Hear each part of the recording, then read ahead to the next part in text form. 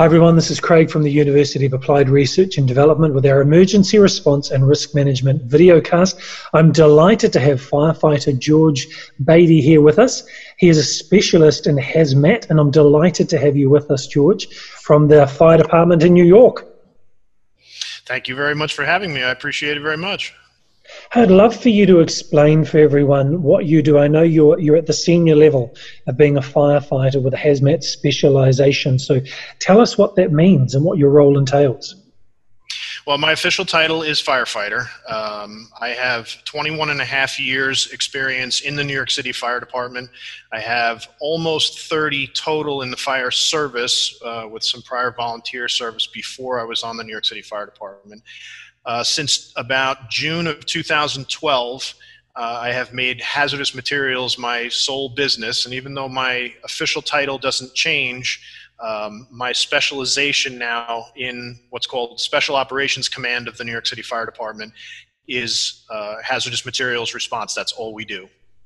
And so what sort of special training did you have to do to enable you to do that? It's actually a very long road. It starts off, everybody on the New York City Fire Department has a what's called an operations level hazardous materials training. It's a basic, so that people can, the members can recognize things and mostly understand what they can and cannot accomplish with the limited knowledge that they have. The Special Operations Command members all have an additional time frame of training beyond that. The initial training is 80 hours. We have 120 hours, and beyond that, the hazmat company, of which there is only one in the New York City Fire Department, we have a broad collection of schools that we go to throughout the United States for things like explosives, for chemical weapons, for hazardous materials response on the roads, to tractor trailers and vessels, stuff that's in the railroads. We also have a really thorough radiation response course that we do out in Nevada, outside of Las Vegas, right out where they did all of the atomic testing in the 30s and the 40s and the 50s. And beyond that, there are all kinds of in-house trainings that we do with not only our meter and equipment suppliers, but outside vendors like some of the people that do propane specifically, some of the companies that do transportation of things like gasoline and diesel fuel on the roads. We do familiarization with some of their facilities, with their equipment, with their transportation equipment, because those are the things that we're going to come in contact with the most. So we'd like to try and be as familiar with that as we can. Beyond that, we do in-house drills with our new members, with people that are just coming into the company. Like I said, I've been there a little over 8 years now, so I am a fairly senior member of the company. And at this point, we've created a group of what we call mentors, and you are assigned a new guy, and when the new guy is busy trying to learn the trade, you are responsible for helping him to understand anything he doesn't understand and help him through the process. That wasn't something that I had, unfortunately, but it's relatively new for us. But it's a very good way to help new guys who come into the company who aren't specifically aimed in this direction or don't have any background that helps them with it, and they seem to kind of excel a lot faster when they have that kind of help specifically, and it works well, and I enjoy it. I never really saw myself as being a senior man or being the go-to person for any of this, and at this point, with as much time as I've been doing this, that's actually the case, and it's humbling. It's very interesting. It also helps us to stay on top of the trade, because we're constantly going over the basics, to teach the guys that are coming in. So that's actually very helpful for us as well as them. You said that there's a number of schools that provide this specialist training. I know that FEMA at a federal level does training in incident command, the incident command system.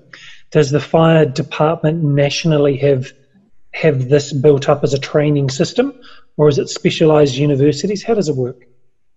Well, some of them, they're all different, actually. We'll start with the first school that you're allowed to go to after you've been checked through everything in the company is what we call bomb school. And bomb school is actually run by New Mexico Tech out in New Mexico. And I believe it's a university run by New Mexico Tech, but they have a whole bomb range where they do a lot of explosives study. We go out there and they do a lot of talking about how improvised explosive devices are made. You know, they talk about some of the ones that we're familiar with. They talk about Oklahoma City. They talk about the first bombing in the World Trade Center. They also had recreated the guy who tried to bomb Times Square, that he built the bomb with the propane tanks into the Nissan Pathfinder. And they actually have one there that looks exactly like the truck that was there.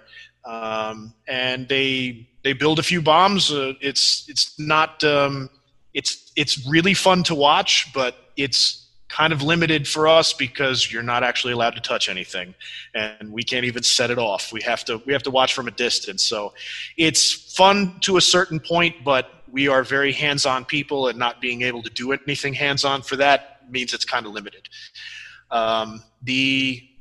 The school that's in Anniston, Alabama is run by the CDP, and that is a chemical biological weapons school where they teach you all about how those materials work, how to protect yourself from them, how to detect them. That is, I believe, is federally run. The one school that's my favorite, actually, is the one that's in Pueblo, Colorado. That's called TTCI. It's actually a research facility for everything to do with the railroads. And you go out there to do courses for not only the railroad, but for highway response for hazardous materials. They have a couple of different classes related to that. They also do a class called Crude by Rail, which specifically deals with some of the heavy-duty crude oil transportation that's done by rail throughout the country. That's not one we typically do, but every once in a while you can slip that in by the chief and get out there and take it. It's a great facility. It's out in the middle of the desert. It's a secure facility. Trying to think what else. The federal government, I know, runs the facility that's outside of Las Vegas, the radiation school. That is obviously done on partly on the site where all of the nuclear testing was done prior to Hiroshima and Nagasaki in the mid-40s. And that's actually a military base, and it butts up against, like, Area 51 is right there. It's about 5 miles down the road. So that is all very highly secure, and they don't let you forget about it when you're on the bus heading out there. You're not allowed to take pictures. You're not allowed to use your cell phone. You're basically have no connection to the outside world when you go there. And it's too bad because the history that is ingrained in that place, that the stuff that I saw that I was not allowed to take pictures of, is absolutely fascinating. And you can stand on the edge of Sedan Crater, which is one of the biggest ones that's there from one of the atomic blasts, and just it's unbelievable. And I really would have loved to have taken a picture of it, and I can't.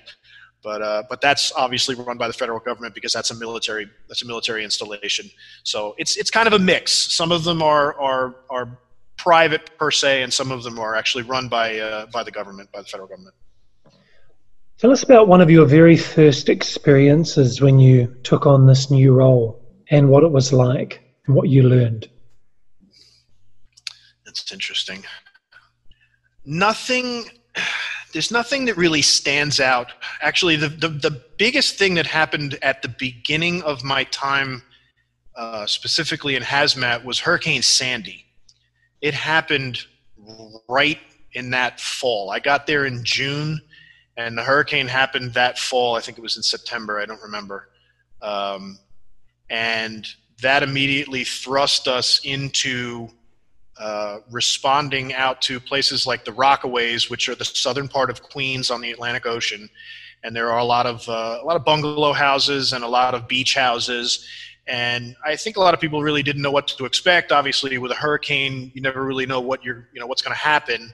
So a lot of people had, with the impending storm and possibility of power going out, had filled up their oil tanks and had stocked up on fuel for generators and stuff like that. And of course, as soon as the floodwaters come in, the oil tanks come off the ground and start floating, and people's basements fill up with water. The tanks start floating. They unload the oil onto the top of the water, and then the house is flooded with oil.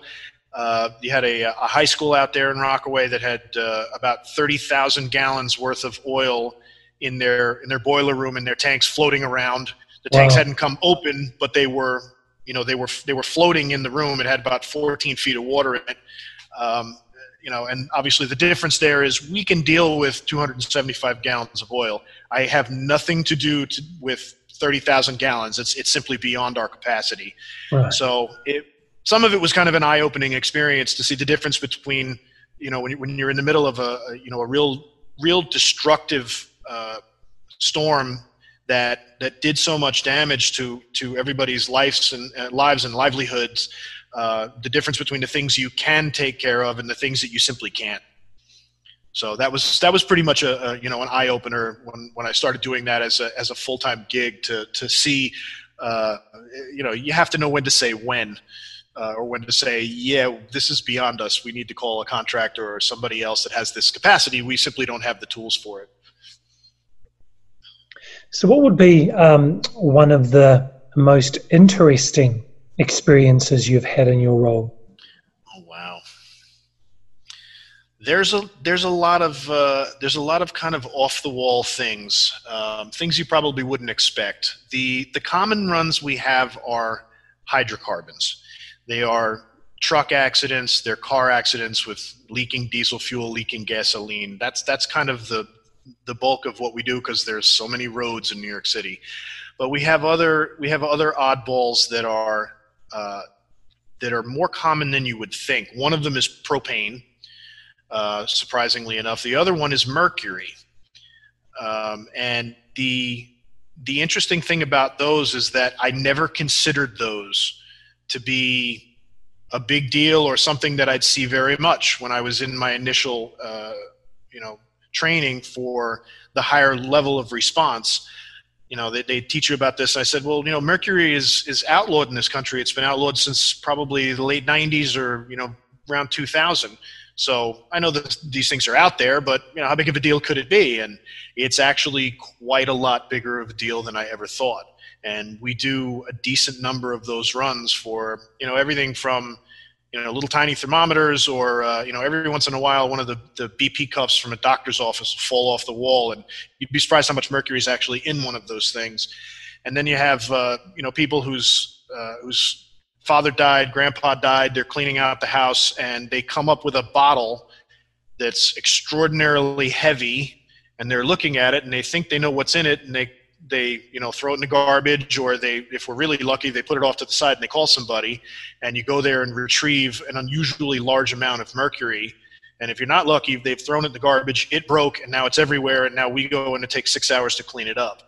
So those are definitely things that I didn't expect. I can't think of anything else. How do you clean up mercury? Believe it or not, the best way is with a vacuum that is specifically made for mercury. It has several layers of filtering on it to make sure that you don't aerosolize the mercury as you're picking it up. There's actually quite a few ways to do it, depending on how much of it, where it's spilled, and how far away it got, because it doesn't just drop on the floor. It immediately tries to find all of the edges of the room. And if you're in an old house that has, wood flooring with cracks in it, good luck. It's going to sink into everything. We're actually very happy to see when somebody drops it on the carpet, because the carpet catches it, and you cut that part of the carpet out, put it in a bag, and you're halfway to done.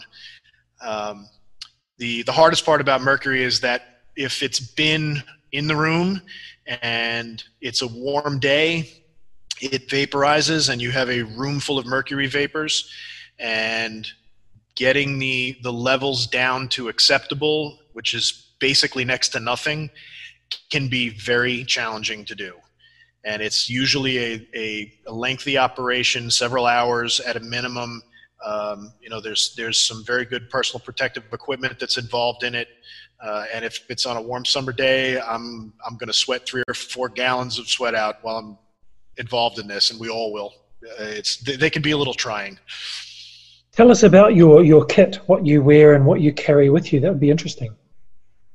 Well, mostly our response is the same as it would be if we were riding a regular fire truck. We respond in turnout gear, mostly because we if it's an unknown, we're more worried about flammability than we are about anything else. So we respond regular turnout gear the way we would normally anywhere else in the fire service. We have a whole collection of various PPE, everything from we call Tyvek suits, which are essentially plastic, one way or another, kind of like a painter's suit, but instead of being made out of cloth, it's made out of plastic. We have something called a Lion suit, which is a flexible, relatively vapor-tight outfit. It's a level B. It allows us to wear our SCBA. The SCBA is on the outside of the suit. It's basically encapsulated with the exception of the seal that's around the facepiece. We, of course, have level A fully encapsulated suits for the worst of the worst. We rarely use those out on the street. Most stuff we can take care of without them. We have crash fire rescue gear, which is the stuff you see at the airports. That's those silver suits, because we have 2 of the world's busiest airports that are enclosed within the city of New York, LaGuardia and JFK. Luckily, we don't go there very often, and they have their own fire departments that are made up of the Port Authority of New York that are there, and they have all of that equipment as well.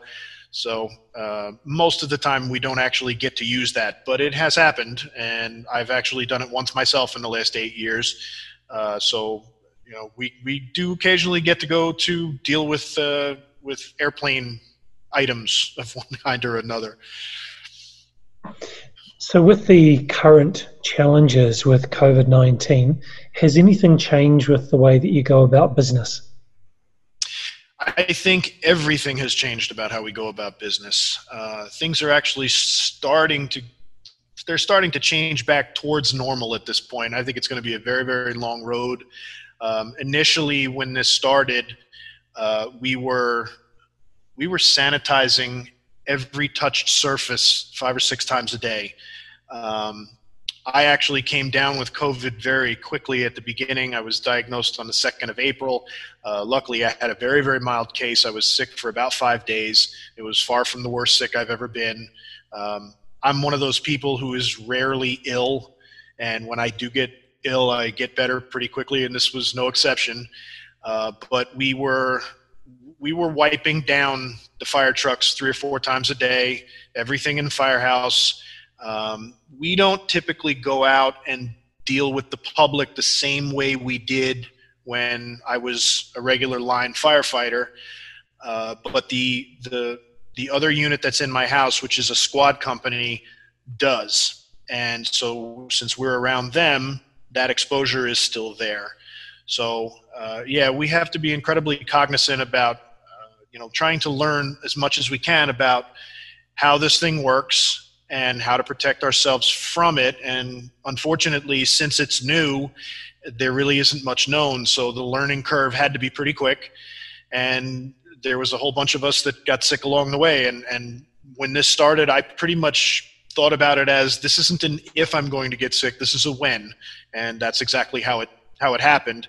Not everybody that I work with did get sick, and there are still people who are they're afraid that's going to happen.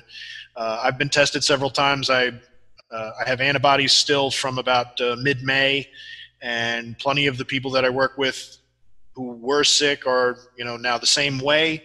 You have very few people who showed up with antibodies who never got sick, but the precautions that we've taken were similar to what everybody else is doing, but since the firehouse has a constant movement of members, there's probably about 65 people in total that are assigned there.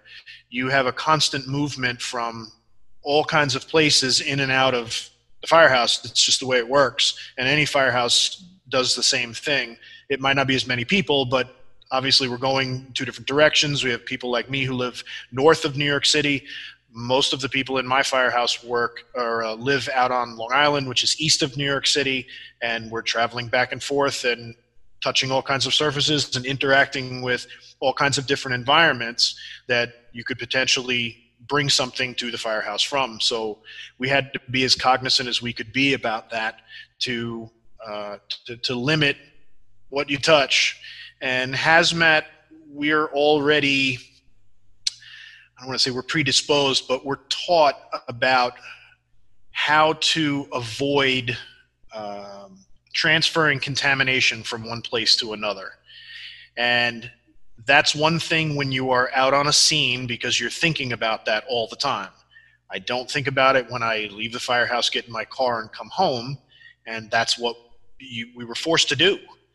And a lot of people that we watched on TV and a lot of people we talked to, when no one else was moving anywhere, when the whole entire country was shut down, I would come home and I would take my clothes off in the garage and immediately go into the house and go into the shower, and my clothes would go right into the washing machine in an attempt to keep this out of my house. Ultimately, that didn't work. Basically everyone in my house eventually got sick. No one was very seriously sick. My daughter, who is 9 years old, got over this in 24 hours, which was fantastic to see. My wife was the one who got sicker than everybody, but even she wasn't really that bad. And now her doctor tells her that she has more antibodies than he's ever seen. The idea that you would have to take what we do on the street at an operation back to your home and into every other aspect of your life was very challenging for me to do. And I'm sure I wasn't the only one that had a hard time trying to work that into your entire life. Very, very challenging for first responders such as yourself, and particularly the specialized nature of the work that you do. We would want you to get over it very quickly. I would imagine that in your line of work, you have to be strong, you have to be healthy. You're getting regular health checks along the way. Would that be the case? Yes, the fire department keeps a pretty good tab on us. We do regular medicals. The hazmat company specifically has a deeper battery of things that they test our blood for. There's all kinds of heavy metal screenings and things like that where they look a little bit deeper. But ultimately, it's up to us. The job can only do so much. I keep a pretty close watch on my blood work and on everything else. Like I said, I'm generally a healthy person. I'm very glad that I inherited that trait from my father, who I think I've seen sick twice in his life. So when I am sick, I don't stay sick very long, and luckily that helped me out here too. But we definitely try to keep a close eye on it.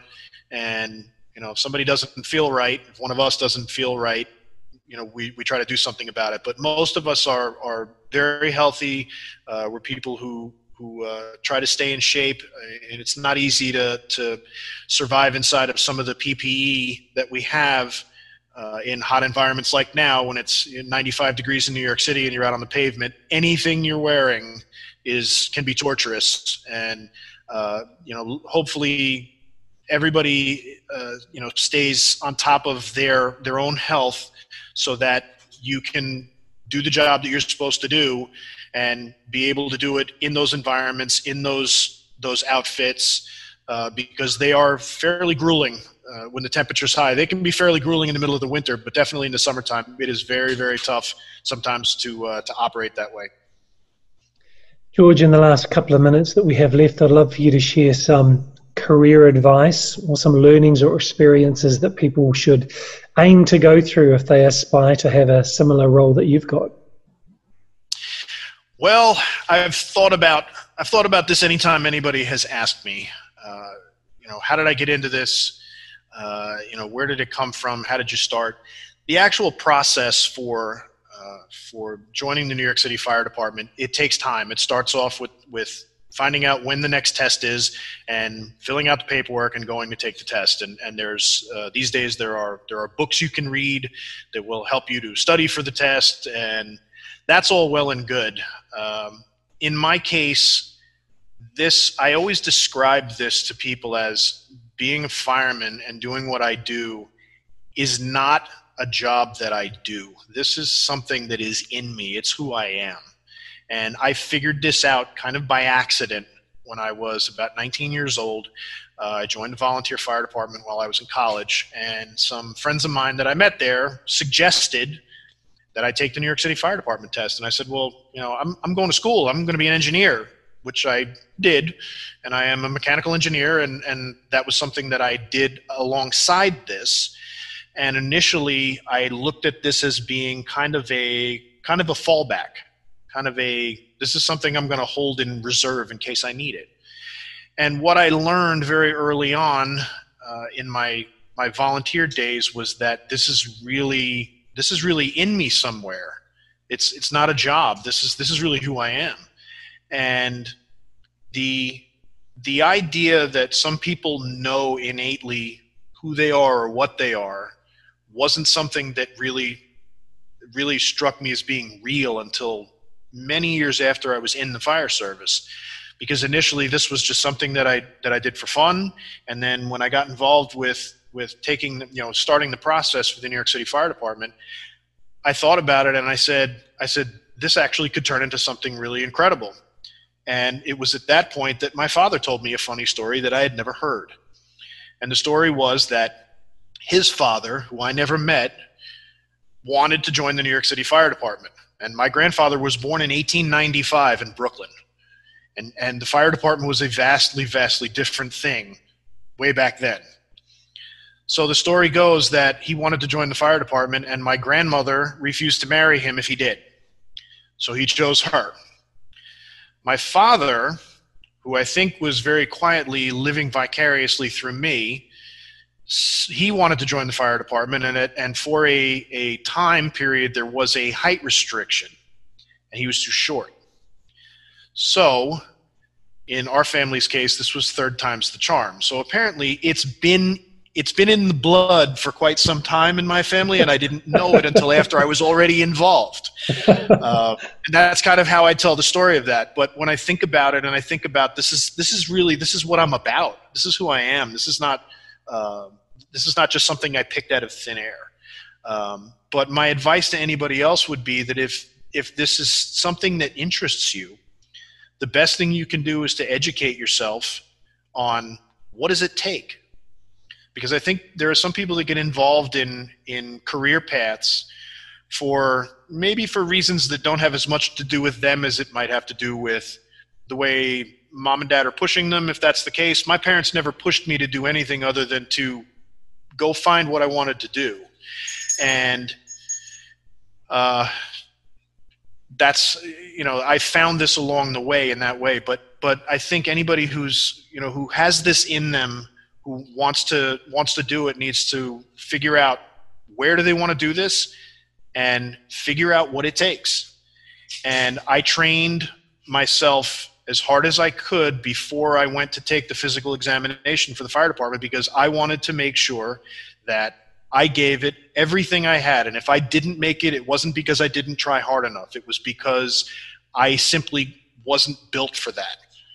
And I surprised myself more than I surprised anybody else, because when I was growing up, the people that I knew who were New York City firemen just seemed like mountains. They just seemed like Goliaths. And I said, there's no way I'm going to do this. And I took the test, and I did extraordinarily well, which surprised no one more than me. And the advice I would give you is, if this is what you want to do, try as hard as you can. Don't let anything get in your way if that's really what you want. And give it everything you have, because if you don't make it, at least you're not going to think back and say, if I tried a little harder, I might have made it. You give it everything you got, because that's what I did. And I followed this because there was a voice inside of my head somewhere that said, this is really what you're about. And I did better than I thought I was going to do. And to this day, I laugh about that. But I also realized that that was a huge learning experience for me about me. And that's really it. Love it. Calling. It's in your blood. Yes, sir. George, really want to thank you for your time. Thank you for sharing your experiences. I'm sure there will be people who are inspired to follow in your footsteps. So we wish you all the very, very best. I certainly hope so.